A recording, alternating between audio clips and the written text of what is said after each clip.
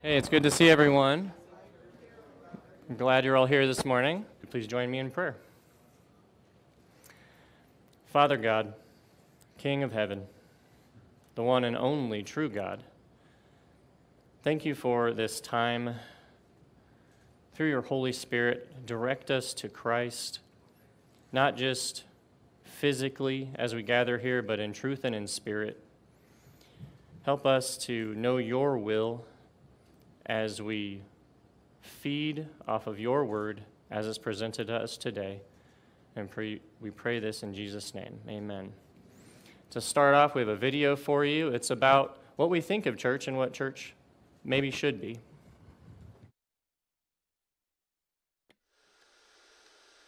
Sometimes when I'm feeling really lost, I go to church. Yes, I go to church. Why do people go to church? I don't go to church. Some churches just want your money. Religions separate people.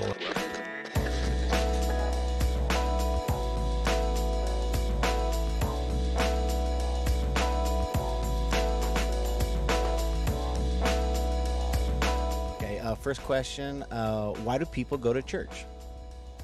Well, I think people go to church because they want to get close to God, and they just feel like, this is how we're going to talk to God.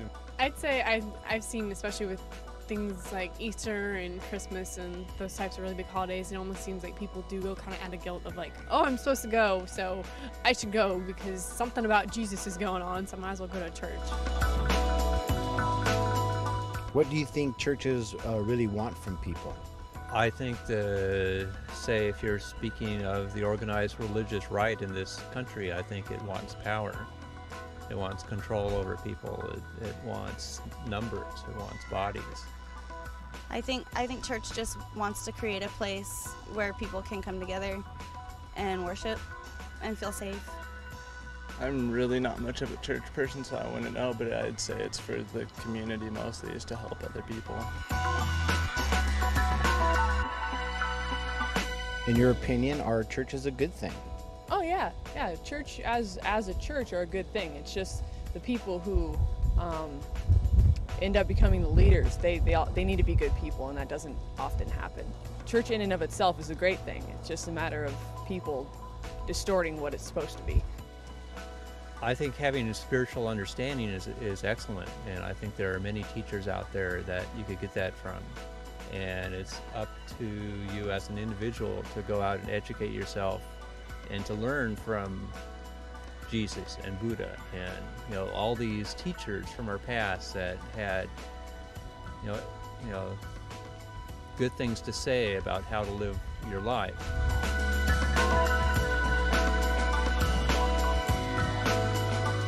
Why do you think people should help churches? Why do I think people should help churches? Because it's a strong influence in the community. It's definitely something that does good. That's not people that are going to be putting drugs in the streets or causing kids to do bad in school. It's definitely a good influence. So any good influence that we can get on top of all the bad things that are out there is definitely important. It needs to be supported. They benefit more from helping the church out, but the church could be using them. The church could be using their time, power, money for their own greed. A church could get something out of it, and thing nowadays is you don't know about it. I mean, the reverend or the priest can keep your eyes shielded from what really goes on, because you really don't know what goes on through those doors.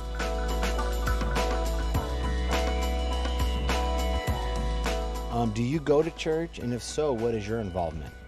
I go to church, I'd say occasionally, not necessarily frequently, and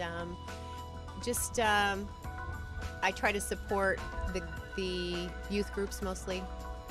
I think that it gives a very strong value base, and they need that. Kids nowadays need that as much as possible. Very peripheral.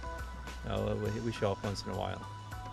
My involvement with the church is to try to understand the word and to try to get it out, to teach the word, because that's what he wants us to do. He wants us to learn it, and he wants us to be a living testimony. Go to church usually when I need some kind of guidance or support, and one of my faults is that whenever I feel like, oh, I don't need church, I don't go. And you said you don't go to church?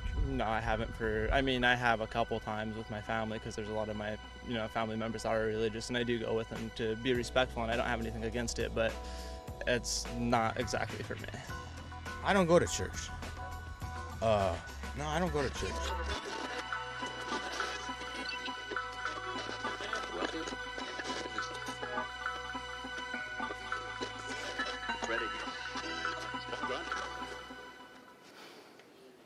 Good morning. Good morning. Wow, what a great group. Thanks for joining us this morning. My name is Dion, if I've not had a chance to meet you yet. And I certainly do appreciate you spending some of your holiday weekend with us as we discover a little bit about church. That's a great video. It just it really fascinates me, the variety and the wide opinion of churches. Church is good for some, church is not so good for others. People do go, they don't go. There's a whole lot of reasons behind this.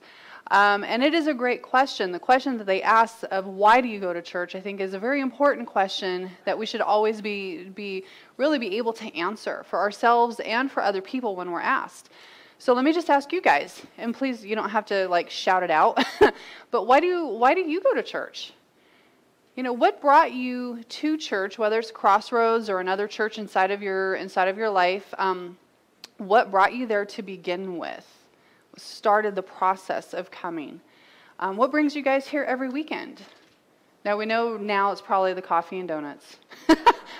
Coffee and donuts are back. It's all good. It's all good. But what brings us here every weekend? Why is it so important for us to be here? And so, as we think about this, we also have to realize that we also know people that we love, people that we're very close to, who also don't go to church, and they have their reasons as well. And so for those, in the variety of reasons why they may not go, there's a good possibility that one of the reasons they don't go is because they view church as rigid, structure, rules, legalistic religion, and they're just really not into that. Okay, so if that's the case, it's my hope that today, as we are continuing in our series, as we have our travel log, and this week we're traveling to Jerusalem with Jesus, that what we will hope to explore and learn together is that when it comes to church, that Jesus's purpose wasn't to come to this earth to preach religion and legalistic rules and be rigid in structure, although he adhered very much to his Father's word. But really what he came here to bring to us is a relationship with God and him, and relationship with others. And that path to God through Christ often comes through the church, his church, the church that he set up while he was here. And so we see from the very beginning that he tells us that one of the greatest commandments is we must love the Lord our God with all of our heart, with all of our soul, with all of our strength. This is the first and greatest commandment. But the other is equally as important, is to love your neighbor as you love yourself. And this is what we get to do together as a church. And so I'm excited to be able to do this together and learn together about all of this. Okay, so when I asked you the question, what brought you to church, we probably had a few different answers that might have popped in our head. For some of us, we may have come because we were looking for answers. Answers about God, answers about life, trials, certain things that are going on. Some of us may have come because we needed help in a hurting marriage or a hurting relationship, and we were looking for counseling and support and some good direction for that. Others may have shown up because they're struggling with addiction. Could be as simple as someone invited us. Someone invited us. For Crossroads, one of the big things that we get return customers on is after there's been a memorial. And I know this really kind of sounds weird, but when someone has attended a memorial, what do we normally think of? We think of our own mortality. And so we have a tendency to start seeking answers and looking to our eternal future.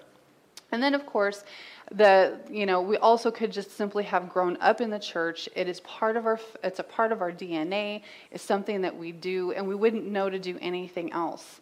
But as we ask that question of ourselves and we think about that and we have it on our mind, we also have to answer or ask the question, what is the role of the church?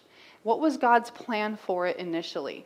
And so it's my hope that we're going to take a look at that as we walk through Jerusalem with Jesus, because one of the most important aspects of Jewish life was the temple. And for them, the temple is what church is to us. It was the center of society, and everything flowed from there. And we're going to dig into that a little bit deeper. But as we start, we just kind of want to remind ourselves, if you weren't able to join us last week, you can always check out past messages on our website. You can also check out our app that Brian talked about, also has past messages. But last week, we were in Galilee with Jesus, and we walked with him as he was calling his disciples, these 12 very unlikely men that he chose, from fishermen to tax collectors to political zealots to all these different guys, and he calls them to basically walk with him, to learn from him and learn how to change the world. And so these were his disciples. So we went to Galilee. And to these men, he gave the responsibility and the privilege to make sure that everything that Jesus taught them, that they would be able to continue on his message after he had returned to heaven. And so during this time, as they're walking together and Jesus is teaching them, he's asking his disciples, he says, well, who do the people say that I am? And so for some of them, they said, well, some say, one of the prophets or Elijah, but Peter, one of his closest disciples, and I love Peter because he's kind of a shoot first, ask questions later kind of guy. And I can kind of get on board with that because sometimes my mouth gets me in trouble. But he says to Peter, he asks him the question, and Peter is the one who answers, says, you are the Messiah. You are the Son of the living God. Now this is huge. This is huge for Peter to be able to say this, because when he asks this, what we're seeing is that Peter has come to the reality that Jesus is in fact the Messiah that the Jews had been waiting for. For hundreds, thousands of years, they've been looking for him. And it's on that truth, it's on that rock, when Jesus says to him, I say that you are Peter, and the word Peter means a rock, that on this rock I will build my church, and all the powers of hell will not conquer it. Hell's going to try to, but nothing can conquer Christ's church. And so that rock, the truth of Christ being the Messiah, is the foundation, that Jesus is the foundation of the church from which everything else is built. Now, interestingly, this is actually the first time the word church is being used in the New Testament, and the word itself in the Greek is actually ecclesia. That word simply means group or gathering. So we are a group of people. We are a church. We are a gathering. It's not the structure, it's not the building, it's not the organization itself. And so it almost appears that Jesus deliberately chose a word without a distinctly religious meaning. He was separating what he came to do from what they would have been familiar with and what we know. Not that he was trying to undo it, but just focusing on the true meaning of it. So for about 3 years, Jesus and these 12 amazing men, they live in intimate community. While Jesus is teaching them the true meaning of the law and the commandments of God, they were, in a way, really, so to speak, they were the first church. These guys did everything together. They ate together, they slept, they walked, they traveled, they learned all of this. They were a community.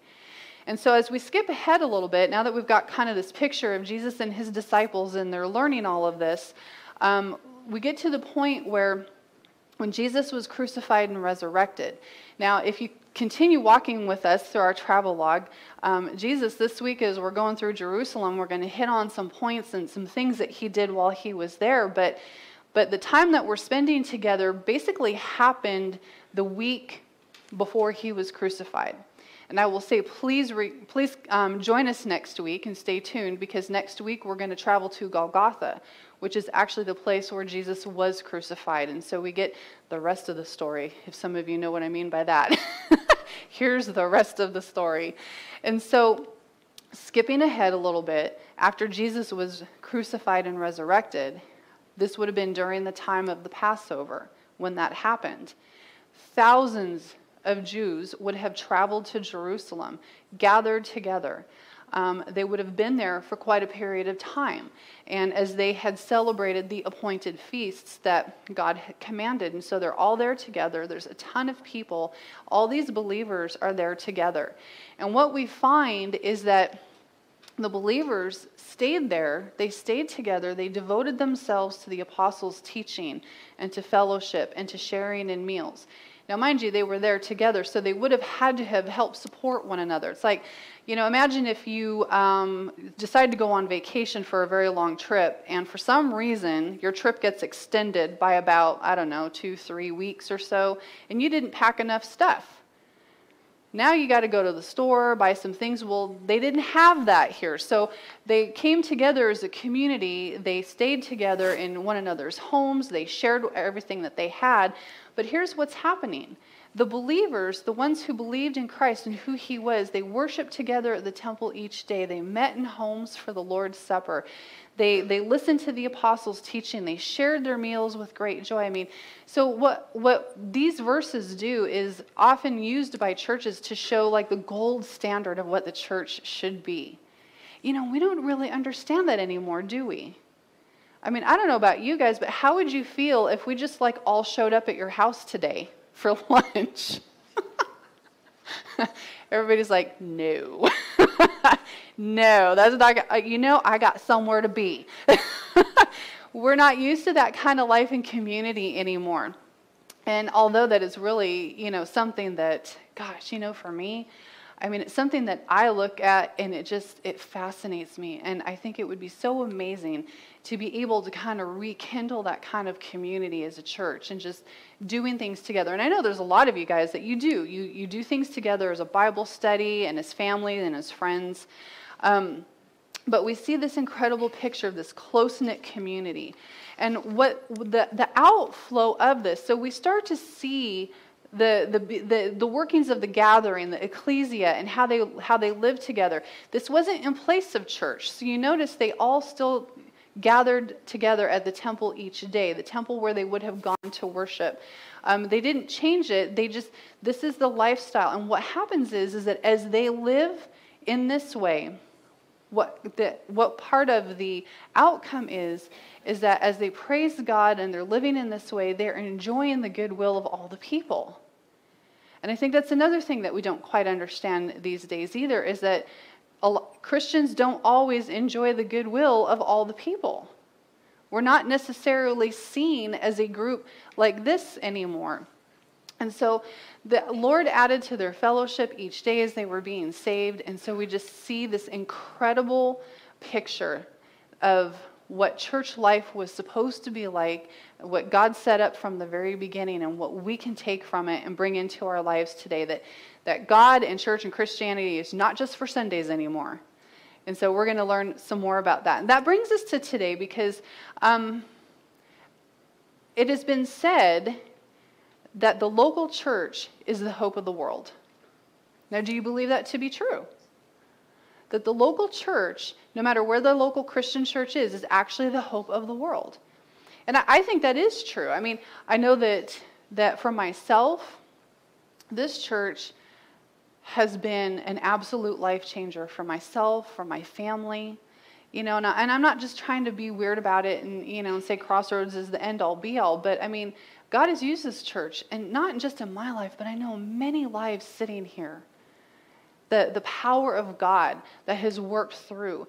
And the local church is the hope of the world. And what that means is that Crossroads Community Church, aside from all the other churches, besides the other churches in town, but for us, because we're here, Crossroads Community Church is the hope of the world, which means the people sitting here right now, our volunteers upstairs, our leaders, the kids, our tech guys, our coffee folks, you are the hope of the world, guys. No pressure. No pressure at all. So, because that was Jesus's purpose, that through his church, the Christian church, that Jesus spent so much time building, that the very presence of God would be seen, that as people interact with us, as they drive by, as they know us, as we're doing this, that the very presence of God would be seen and felt and heard. And that they would know that we are an open door for anyone to come in, regardless of age and regardless of position and regardless of money and regardless of how we're dressed and how we look and how we talk, regardless, that the doors are open and we are welcome, that this should be a safe place to come in and to settle and to heal and become part of a family. And see, in Jesus' time, that's what the temple really ultimately was meant to be. In Jesus' day, for the Jewish people, their place of worship was, and actually still is, the temple, or right now would be their local synagogue. But the temple that was in Jerusalem, was the most important place for them. It was the most holy place to them. And so to better kind of understand this a little bit, we're going to just take a brief history lesson, a very brief history lesson. So this all really kind of started back in the days of Moses, when God brought his people out of slavery in Egypt. During this time, he brings them out. He has provided for them with food. He has made his presence known by a pillar of fire at night and a pillar of smoke by day. So God does us this tremendous favor, because as human beings, how good are we at trusting? Not very good.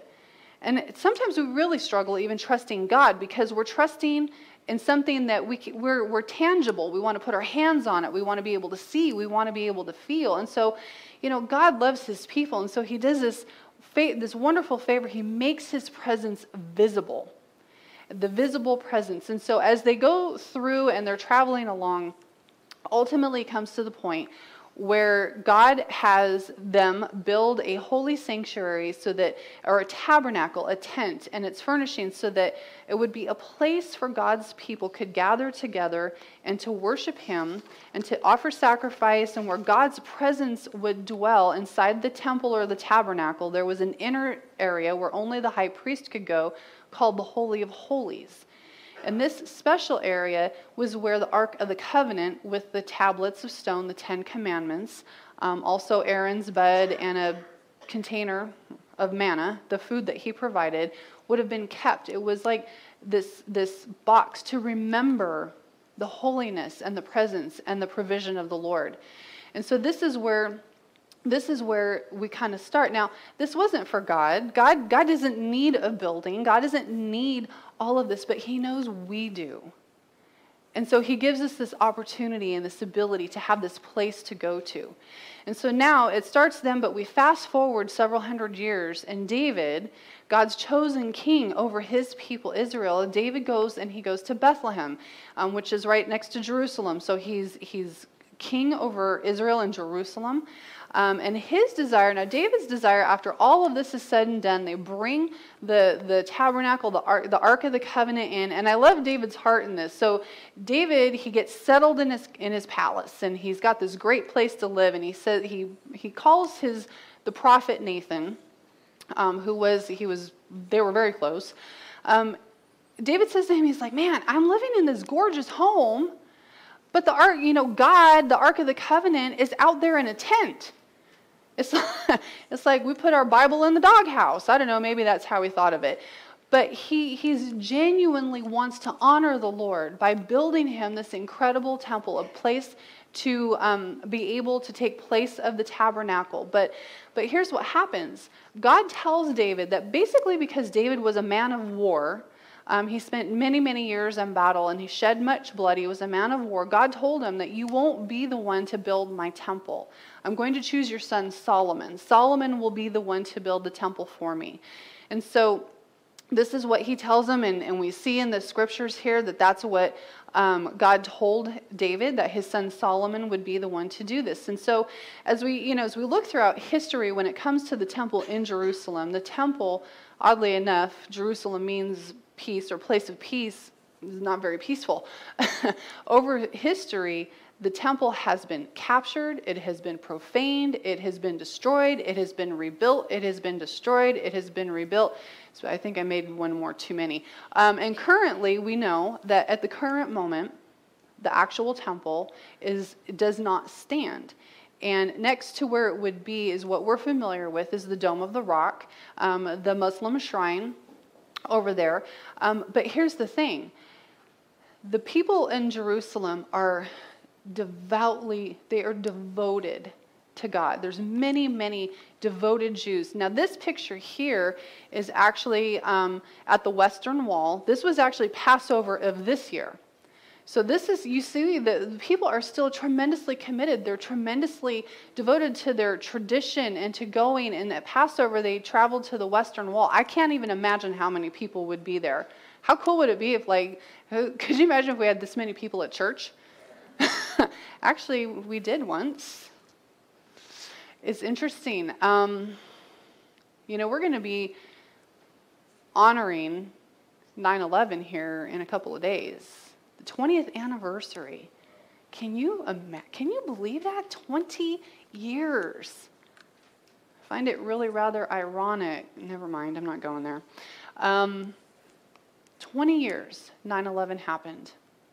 That weekend, I remember that weekend so, that whole week, I remember it so distinctly, partly because, you know, it was very personal for all of us who live in Ridgecrest, because we are a military town, so we felt the ripple effect of all of that, as many, many people did, the tragedy that took place. Now, the thing of it is that that weekend at church, we had almost 1,000 people attend church.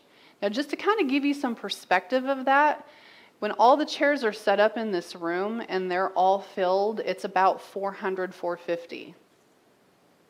These guys were out the door, up the stairs, standing everywhere, in the library. I mean, people came to church. Why? Because we were scared. We didn't know what was going to happen. We didn't know what was happening. And to them at that point, church is a safe place. It's a place to find answers. It's a place to find hope.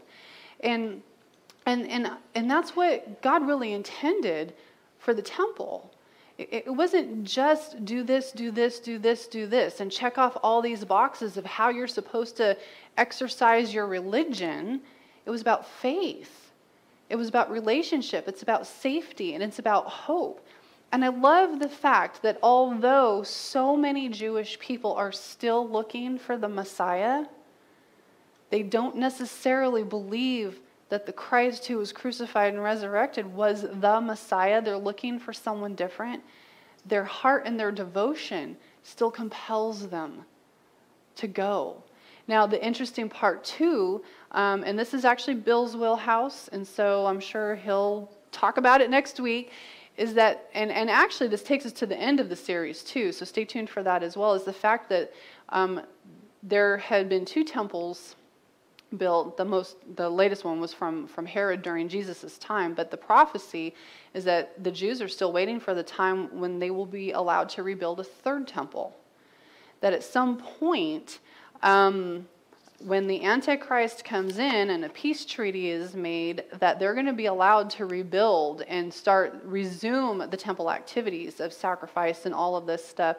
And it's my understanding that they're so ready that everything is done. They've got the tools, the instruments, all the stuff that they would need. And so when they're told they can do this, boom, it's going to happen. And so it's really kind of interesting about all of that. But the point is that there's been a very long, rich history of the Jewish temple, because for them it was the center of life and society.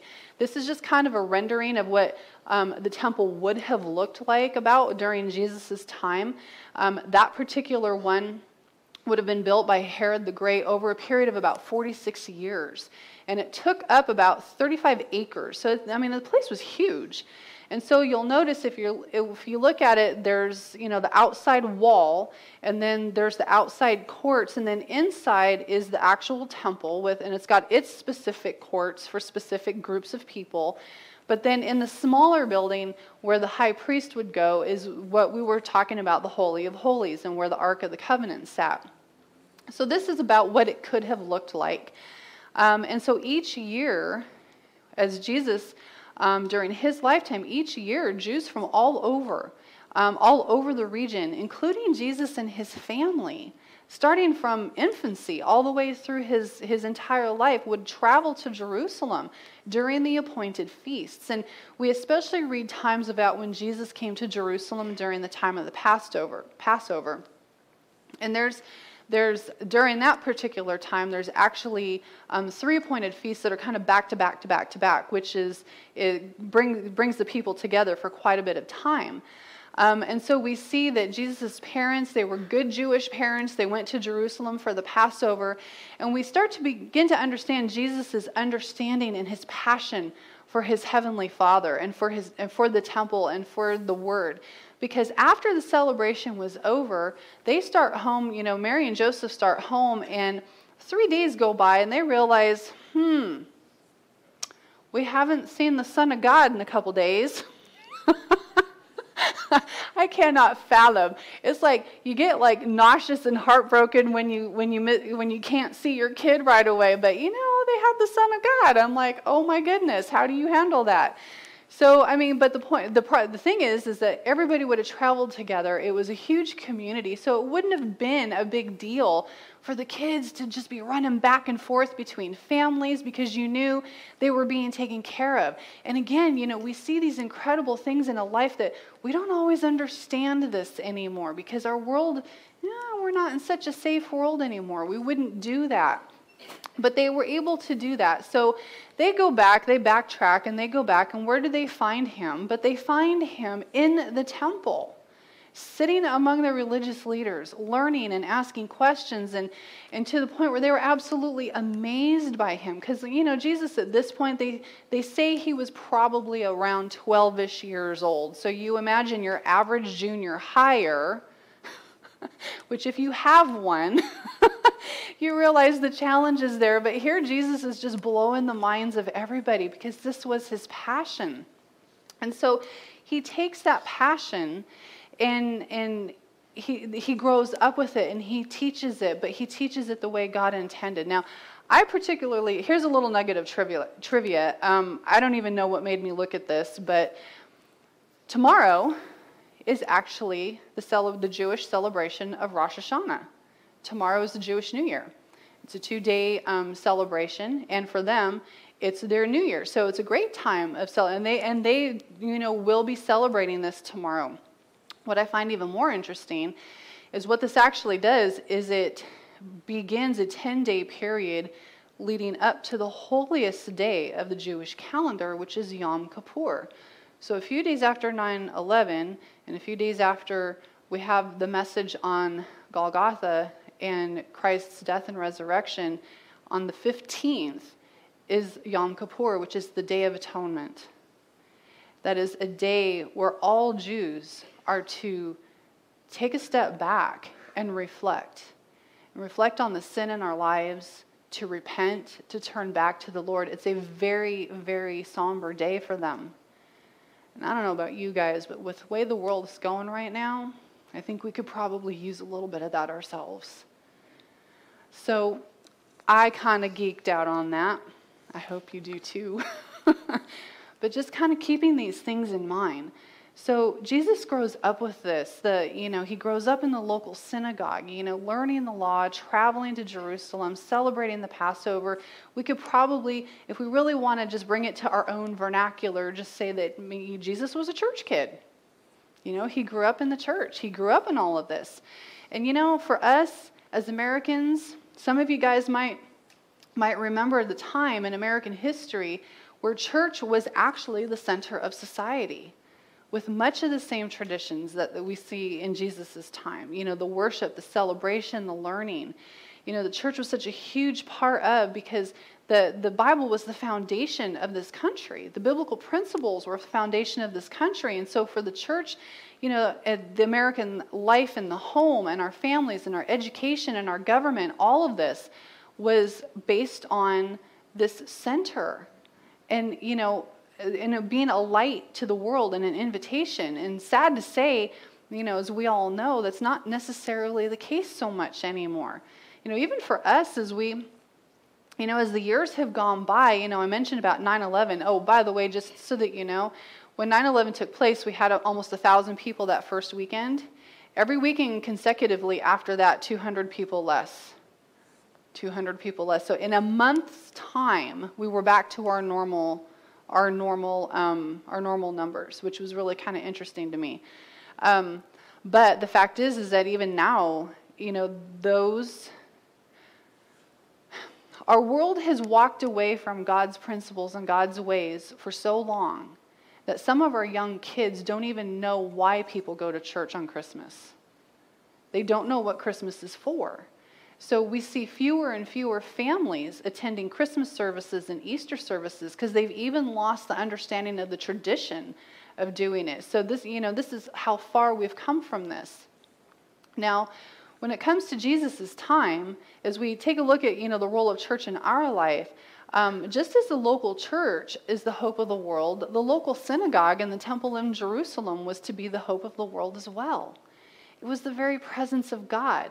Now, to kind of help us understand the similarities between Jesus' world and our world is that because of the other nations and the other influences between Greece and Rome and Persia and all the things that the people have gone through, the influences there, these guys would have been very, very familiar with the fact of pagan religions and temples and gods. They would have been doing a lot of the same things, going and making sacrifices and doing all kinds of stuff in the pagan temples. So it was vitally important that God's temple be different, stand out, be a light to show that he was the one true God, which meant that the people had to be different.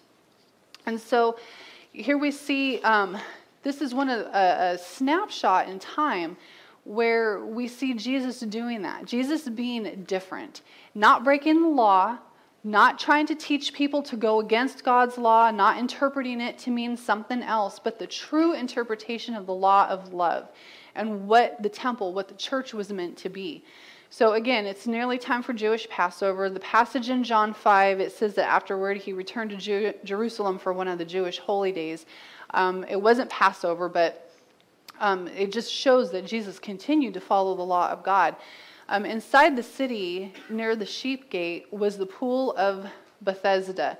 When we were looking at the picture of the temple, the pool of Bethesda would have been on one of the, I'll show you when we get to the diagram later. But there was this pool, and tradition stated that at this pool, where the water was, and the porches all around it would have been lined with people who were sick and lame and paralyzed, hoping to be healed.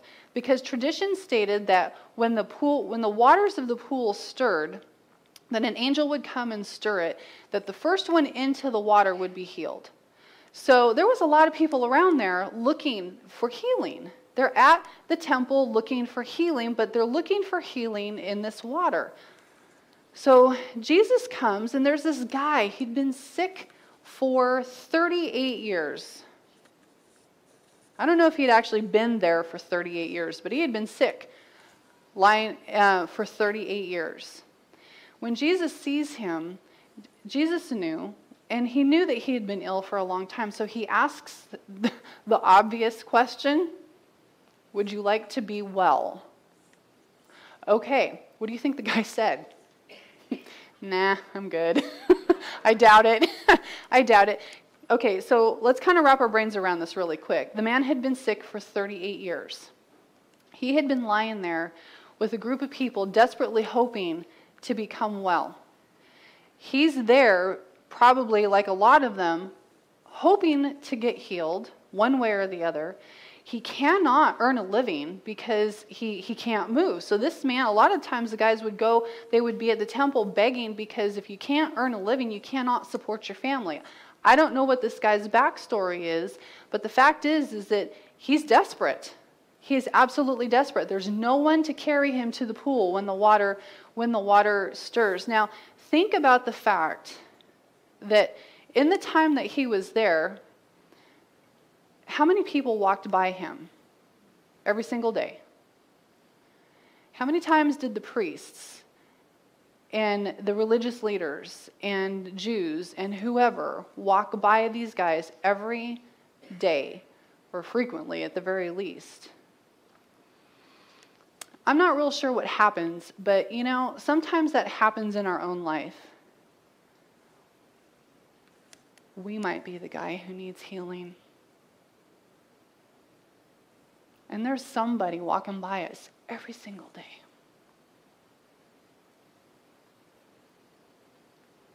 We might be the people walking by. This isn't a guilt trip. This is just a perspective of keeping in mind that we have to be aware of what's going on around us. You know, the interesting part in this is that Jesus asks him, would you like to get well? It seems like an obvious question. So Jesus, he heals him. He says, stand up, take up your mat and walk. That simple. How cool is that? Just boop, take up your mat and walk. And so instantly the man is healed.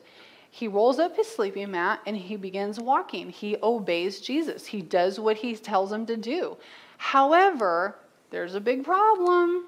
It happened on the Sabbath. Oh my goodness. It happened on the Sabbath, so the Jewish leaders objected. Now, keep in mind, we gotta be okay with the fact that for the Jewish leaders, they loved God. Before we get too judgmental, we understand they did love God. They were devoted to keeping his law. But sometimes for some people, somewhere along the line, our love for the Lord and our devotion, if we're not really, really careful, our compassion for the lost and sinners turns into legalism. And we become more concerned about following the rules than love. And it's a good balance of not tolerating sin, but having the compassion to help people out of it. And that's what Jesus came to do. And so, you know, Jesus says, don't misunderstand why I've come. I did not come to abolish the law of Moses or the writings of the prophets. He came to accomplish their purposes. And so here we see Jesus healing on the Sabbath.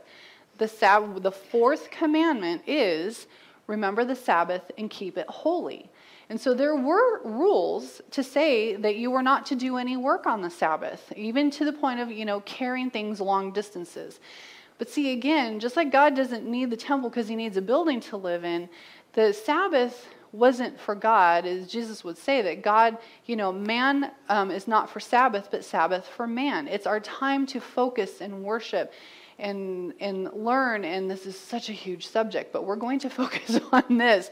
And the point is that Jesus healed this guy, and the leaders are like flipping out because it was a Sabbath. No celebration, no joy. Could you imagine? How would you feel if you were the guy? All of a sudden you're like, woohoo, I can walk, and you get in trouble for it. I mean, this is a miracle. This is phenomenal. And so, unfortunately, what had happened over time is that rule after rule after rule after rule was added to the commandments, added to the Sabbath commandment, to the point that it's said that the rabbis of Jesus' day would often argue that even a man carrying a needle inside of his robe was sinning. Because they took it from walking to walking this distance to you can't bend over and pick this up. You can't, I mean, it was just crazy how it was, so much was added to it. And so Jesus says to the crowds, so we see him telling him, Jesus says to the crowds and to his disciples, this is one of the learning points, because he didn't come to abolish the law. Now, mind you, the disciples have learned the law as well. So they're probably trying to look at him like, ooh, okay, how is he going to explain this one? Because this is kind of a biggie. And Jesus says to the crowds and his disciples, and he says this is a warning to the teachers of the religious law, and he says, you know, the interpreters of the law are Moses. He's telling them, practice and obey what they tell you, but don't follow their example, because they don't practice what they preach. Oh yeah, see, we all know that one, right? Practice what you preach. So Jesus never told them disobey them. He just said, don't live it like they're living it. Live it how I'm showing you. So this is something to take into our own lives, especially when we understand, as we're going to talk about really quick, our role in this.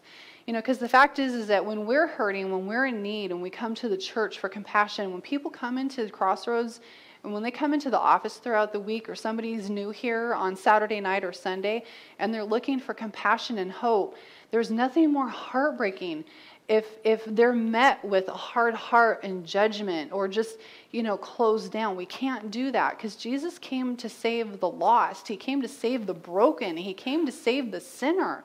And that's what we are. That's what we are. And so, yeah, it's true. Sometimes people take advantage of the church. They may have no intentions of making any effort to change, but that doesn't remove the fact that our response should always be compassion and mercy, because that's what Jesus meets us with. And so what this means for us is that the life of being different, when we talk about the role of the church and what Jesus was trying to teach the disciples, and as he was going through Jerusalem, what he was trying to show them in that one particular moment, and that was just one of many, is that we're to be different. We're to be salt and light in the world. He says that we're to be salt of the earth. But he says, what good is salt if it loses its flavor? And that we are to also be light. We're to be like a city hidden on a hilltop, something that can't be hidden. Because no one lights a lamp and then hides it under a basket. And so the whole point is that our difference is to be noticeable. Absolutely noticeable. And what does that even look like? Well, part of it is just by virtue of not participating in the things that's normal for the world. I was, talking to some friends about, they've got kids in high school, and, they go into public school, and a Christian kid, going into a classroom where their difference is simply not doing things that the other kids are doing. And the kids are noticing. Why don't you cuss? Why don't you listen to that music? Well, how come you dress like this? Because their difference is noticeable. And that's what Jesus calls us to do, is the presence of God inside of the world as a church, because we're the church when we walk out these doors. We don't stop being church because we leave here with our donut and coffee. We're the church at Walmart. Ooh, that's a hard place to be the church sometimes. Right? Oh my goodness. You can be salty at Walmart, but not in the wrong way. Don't be salty at Walmart. But we're to be salt. We're to be different. And so here's an interesting thing about this. We know what salt does with food, right? It enhances the flavor. But we also know if you put too much on, it'll absolutely ruin what you're eating. But we're to enhance. We're to, bring flavor, so to speak, to the world. But here's what I find so interesting. If Jesus says what good is salt, if it has lost its flavor, what that means is it can lose its flavor. But how does that happen? So here's the fun little nerd nugget for you. Salt can lose its flavor. The chemical compound of sodium chloride can actually be lost. The saltiness can be lost under certain circumstances. One is when other chemical impurities are introduced. So you add something to it. There's something about the process that the impurities come in and it loses its flavor, or dilution. You put enough water in a teaspoon of salt, eventually it's not going to be salty, right? We can lose our ability to be effective as Christians by our own doing when we allow impurities into our life. What would the impurities be? Certain movies, certain music, certain ways of living, certain things that we're doing. It's an impurity that's introduced, and we become lacking in flavor, or we dilute by trying to live both in the world and as a Christian. The presence of God isn't so much felt anymore because we're diluting ourselves. Diluting and diluting. Think of that one. And it's the same thing with light. When we light a candle, if we cover it completely, what happens to the flame? Burns out. It burns off all the oxygen, and it just simply goes out. And so, for us, Christians, we can lose our flavor when we allow complacency and apathy and compromise and hypocrisy and legalism. All of that stuff creeps in. And we can be doing good deeds, but if it's done to praise ourselves instead of the Father, and they're done without compassion or mercy, we're talking about our flames going out. We're talking about being flavorless salt. And so we have to be so careful with that. So this is what Jesus is teaching us. This is what Jesus was trying to teach the people as he's in Jerusalem. He's got his disciples and he's doing this and he's showing them how to be different. And so then in this particular passage in Matthew, there's actually two accounts of Jesus doing something really radical in the temple where he goes in and he cleanses the temple. Now I know a lot of times in the teachings, the focus is on Jesus' anger in the temple in this area, and that's a lesson that's used. But I don't necessarily want to look at that, because what I see here is Jesus' passion and love for God in the temple is really what's behind all of this.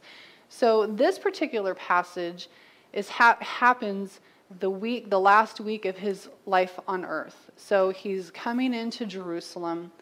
The crucifixion is actually going to end up only being a couple of days away. He enters the temple, and what happens is he begins to drive out all of the people. He comes in and he sees what's going on. There's multitudes of merchants inside the court of the Gentiles, the outer courts of the temple, and they're selling approved sacrificial animals, and they're selling the approved temple coin.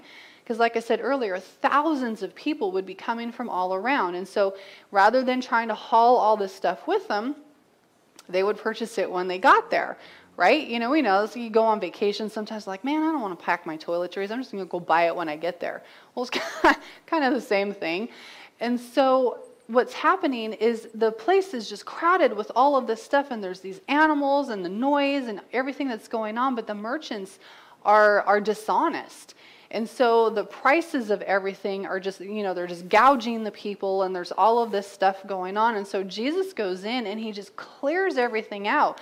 And he's telling them, my temple will be called a house of prayer, but you have turned it into a den of thieves. And it, he says that the temple was to be a place of prayer for where all the nations could come. So let me just kind of give you an idea of what's happening here. So you look at the temple, the diagram here. Down towards the bottom, it might be a little bit hard for you guys to see, but down towards the bottom, it says court of the Gentiles. And so this is where this takes place. Now, the reason this is such a huge issue is because this is the only area of the temple where believing and seeking Gentiles, those who are not Jewish, can go to worship and pray. And they can't, because the merchants are there. And not only that, but the religious leaders are allowing it. I mean, what if we allowed Starbucks? Well, that's a bad idea, because you guys would be okay with that. Think of something like we put them like right out front, and nobody can get in unless they buy something. Here it is Sunday, you want to come to church, but you can't unless you buy something. I mean, it was disruptive. It hindered true-seeking people from coming in. And so you see there's the court of the Gentiles. And just for knowledge, up at the top, at the very, very top, that's the pool of Bethesda. So that's kind of just put your mind where the guy was when Jesus healed him. But this is what happened. And so it's in this area that this was happening. They were hindering people from seeking God. So even inside of their worship, even inside of their desire to follow God, they were actually hindering people from seeking God. And you know what? This can still happen today, because it's still possible that people wanting to come to church today are being hindered by the very church itself or Christians themselves. How does that happen? Well, one good example among all of the other controversial subjects going on in the world right now, one of the hottest topics is politics. Politics. One of the reasons why people don't come to church is because they say church is too political, one reason or another. I'm not taking a stand on anything right now. I love Republicans, I love liberals, I love everybody in between, okay? So let's just keep that clear. I'm not taking a stand on anything right now. All I am saying, you can have your opinion. You can have your convictions wherever you stand. But what matters is how the people who call themselves God's church deal with it, with each other and out in the world. So this whole business of mask, don't mask, vaccinate, don't vaccinate, what picture has the church shown the world? It's not about yes, no, get it, don't get it. It's about how have we handled it. If the church is the very presence of God, I would like to imagine, what would Jesus say? Not like, okay, never mind, we're not going there. Okay, but the point is that there are still things that hinder people from coming to the church. That's our own doing.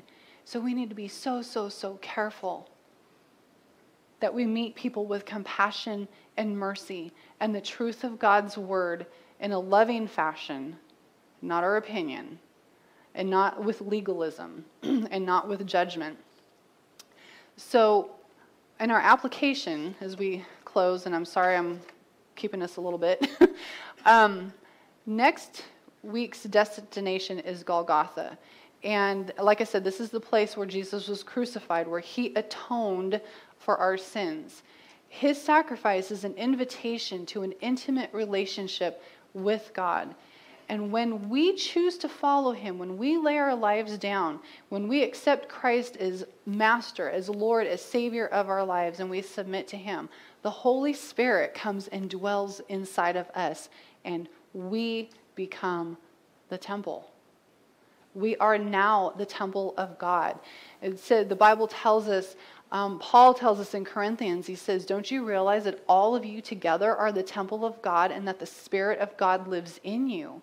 And that our body is actually the temple of the Holy Spirit who lives in you and was given to you by God. Oh my goodness. We are now the temple. That Holy of Holies is in us. So much more important when we stop to consider how we present ourselves to the world, because our life on the outside, how we are salt and light, how we do things, that's our outer courts. That's the court of the Gentiles. Are we letting people in, or are we hindering them? It is something to think about how we interact with people. So we get to cleanse our temple, so to speak. Let Christ cleanse our temple. Evaluate if there's any impurities in our salt. If we have diluted our salt. If we are cutting off the oxygen flow to the flame that is in us. Which happens by not only in bringing worldly things in, but not staying connected to God and his word, not staying connected to our community, to our Bible studies, with each other and all of that. And as we go out into the world, when we are at work and school, in Walmart, in the bank, in McDonald's, and wherever we are we approachable? Are we safe? Are we a person that someone can come to who needs hope and healing? As we close today, I actually want to close with a music video. It's by David Crowder. It's called Come As You Are. And one of the reasons why I chose this is because that's what Jesus tells us. We don't have to fix ourselves up. We don't have to worry about how we look and what we sound like to come to him. He just says, come as you are. Dirty and broken and messed up. And this is personal to me, partially because of the fact that my dad was growing up and my entire life absolutely refused to go to church. His history was with the Greek Orthodox Church. And he thought all churches were that way. He thought all pastors dressed that way, all churches were decorated that way, and he was adamantly opposed to organized religion. So when my mom and I came here for the first time, it was a way long time ago, when we came to Crossroads for the first time, because we came by invitation, we discovered that you didn't have to get dressed up. It's like you could come in your Levi's. And so we go home and we tell my dad, we're like, Dad, you got to come to this church. It's okay. The pastor wears jeans. And you can wear your sweats. And there's coffee and donuts. Like if the sweats weren't going to get him, the coffee and donuts were. So Dad tested it out. He came the next weekend in his sweats. And you know what? This was the only church that my dad ever came to. And he came as long as he could before he died. We as a church are not perfect, but it is our goal to demonstrate Christ's heart and what the church is supposed to be and what Christ spent time in Jerusalem teaching his disciples and hopefully the Pharisees, because I guarantee you there may have been some Pharisees that shut him out, but there were some Pharisees who heard, and it changed them too. So let's just listen to the song, and if you know it, sing along with it, and then when we're done, we'll come up and pray and close out.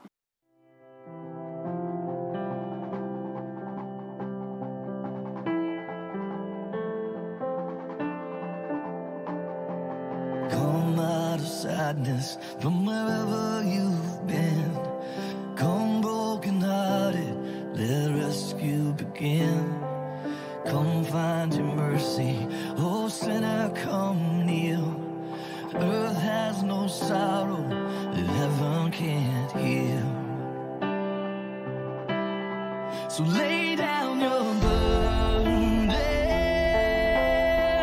lay down your shame. Oh, I'm broken, lift up your face. Oh, wanderer, come home, you're not too far. So lay down your hurt, lay down your heart, come as you are.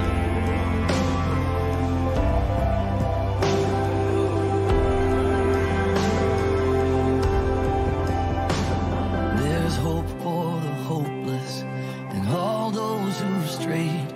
Come sit at the table, come taste the grace. There's rest for the weary, rest that endures. Earth has no sorrow that heaven can't cure. So lay down your burdens, lay down your shame. All who are broken, lift up your face. Oh, wanderer, come home, you're not too far. Lay down your hurt, lay down your heart, come as you are, come as you are, fall in his arms, come as you are. There's joy for the morning, oh sinner, be still. Earth has no sorrow that heaven can't heal. Earth has no sorrow that heaven can't heal. So lay down your burdens, lay down your shame. Oh, I'm broken, lift up your face. Oh, wanderer, come home, you're not too far.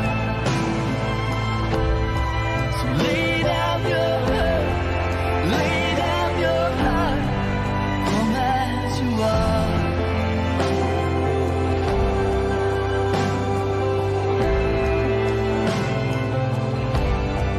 Come as you are.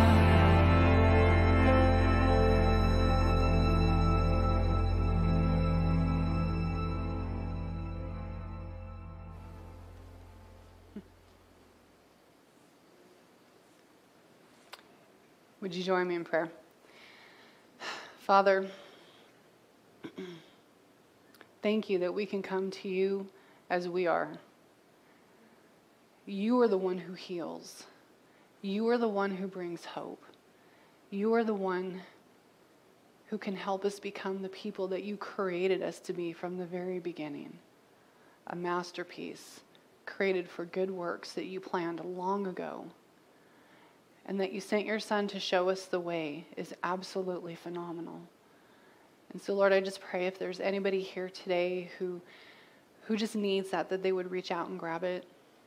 And thank you that you make your presence known. And I pray as a church for us and for all of the Christian churches all over the world, Lord, that we would be light and we would be salt and we would be the place where people go to for safety and for help. And that we would stand up in your truth, in your wisdom, with love and compassion. And it's in Jesus' name we pray. Amen. Thank you guys for joining us today. And as always, if you ever have any questions or you need help with anything, that is why we are here. Please let us know. Thanks, guys. See you next week.